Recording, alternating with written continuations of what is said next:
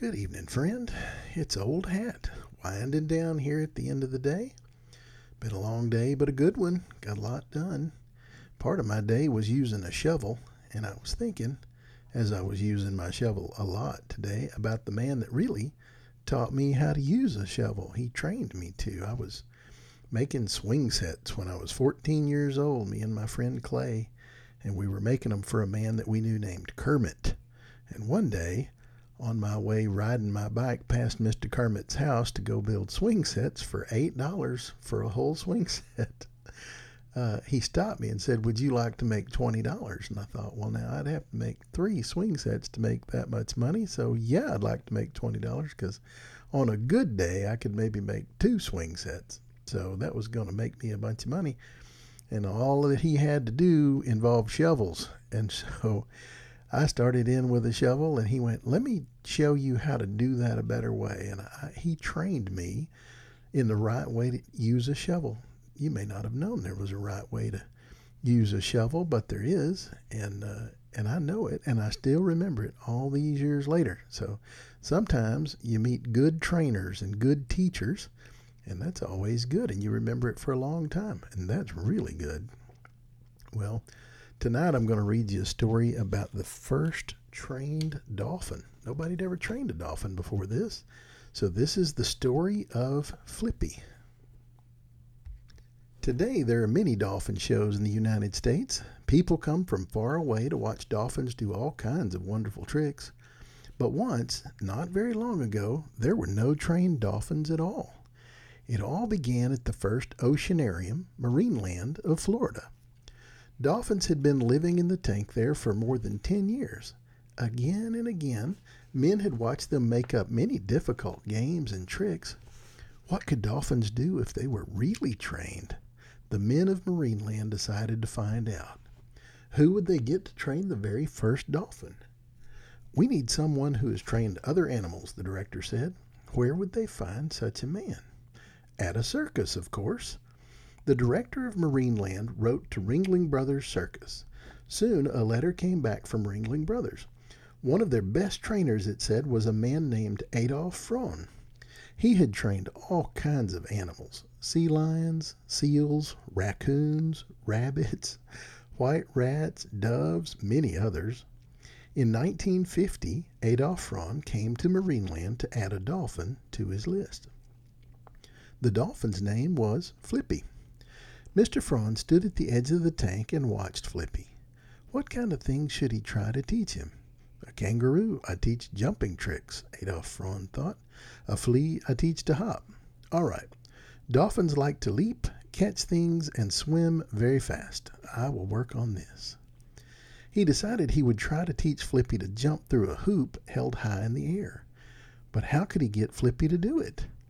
Mr. Fron was a very experienced animal trainer. He knew that the answer was one step at a time.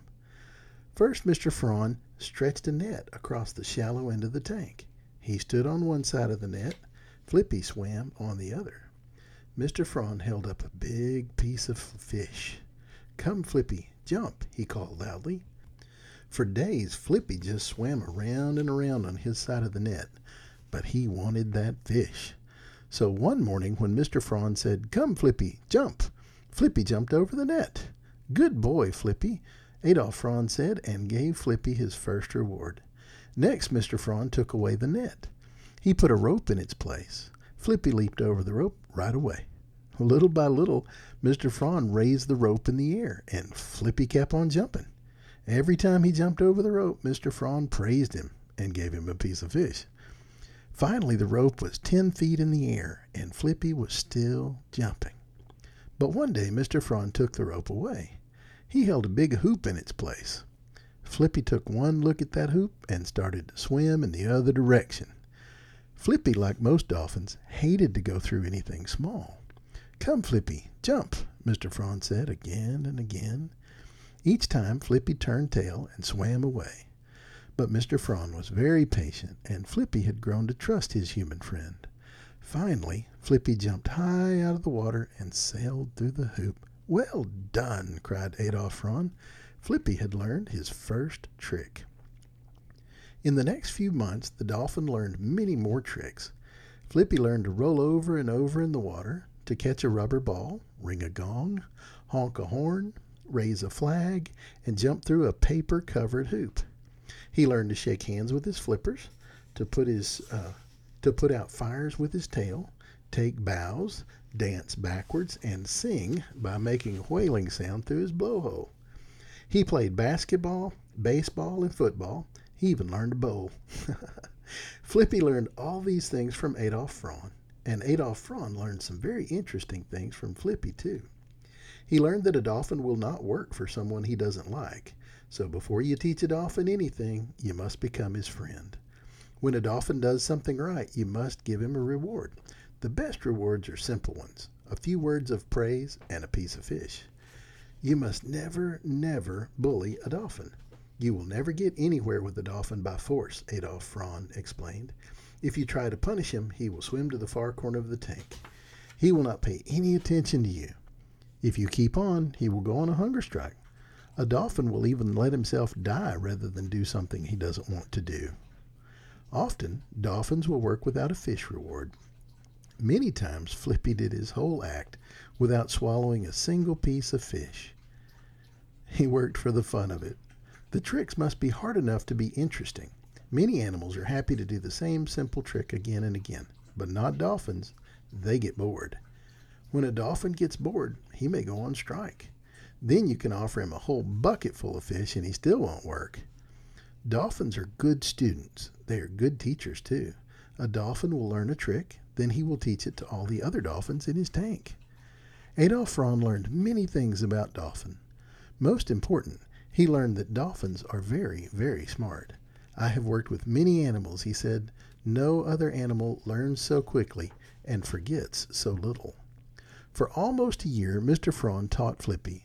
Finally, he decided Flippy was ready to do his tricks in public. It was time for the first dolphin show. People crowded around the tank to watch. They oohed and awed and clapped as Mr. Fraun led Flippy through one trick after another. You know, said someone standing nearby, if that dolphin gets any smarter, he'll be talking soon. Adolf Fraun smiled. Oh, he does talk, he answered. We're just too dumb to understand him. The end.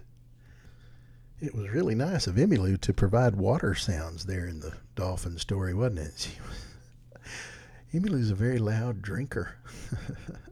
You know, she's kind of like that dolphin. Border collies are really smart and they love to do tricks, but you can't ever bully them or they'll just run away and hide. So I understand a little bit about that. I may be like that myself, actually. How about you? I bet you like to learn new things too. I do. Sometimes it's hard to learn though, so it's really nice to have a good teacher that's patient with you. Well, most of my bedtime songs are kind of slow and quiet because I was always trying to put babies to sleep, and that's a good way to do it. And of course, you know, you can't carry around a book with songs in it while you're holding a baby. And I had baby twins too, so you really have to, your hands full at that point. And so I sang songs that I know. And a lot of songs I know are hymns. And I'm going to sing you another one of those tonight, a verse anyway. The hymns have a lot of verses. Did you know that? There's a lot of different stanzas, I guess you'd call it. And so sometimes I remember more than one. And like Amazing Grace, I think I sang it 2 or 3. There's more than that, but I just sing what I remember. And if I mess up a word, well, that's okay if it helps the babies to go to sleep, right? And maybe if I mess up a word, it'll still help you go to sleep. So here is one of my favorite songs, and I have sung it to all of my babies. And now I'm going to sing it for you.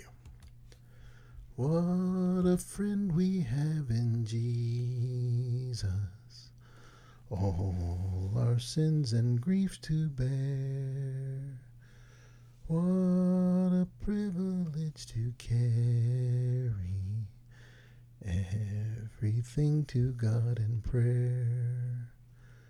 Oh, what peace we often forfeit. Oh, what needless pain we bear. All because we do not carry everything to God in prayer. I try to do that a lot, and tonight I'm going to pray for you. I pray that you sleep well, and I pray that you wake up rested, and that you have a great day tomorrow. Good night.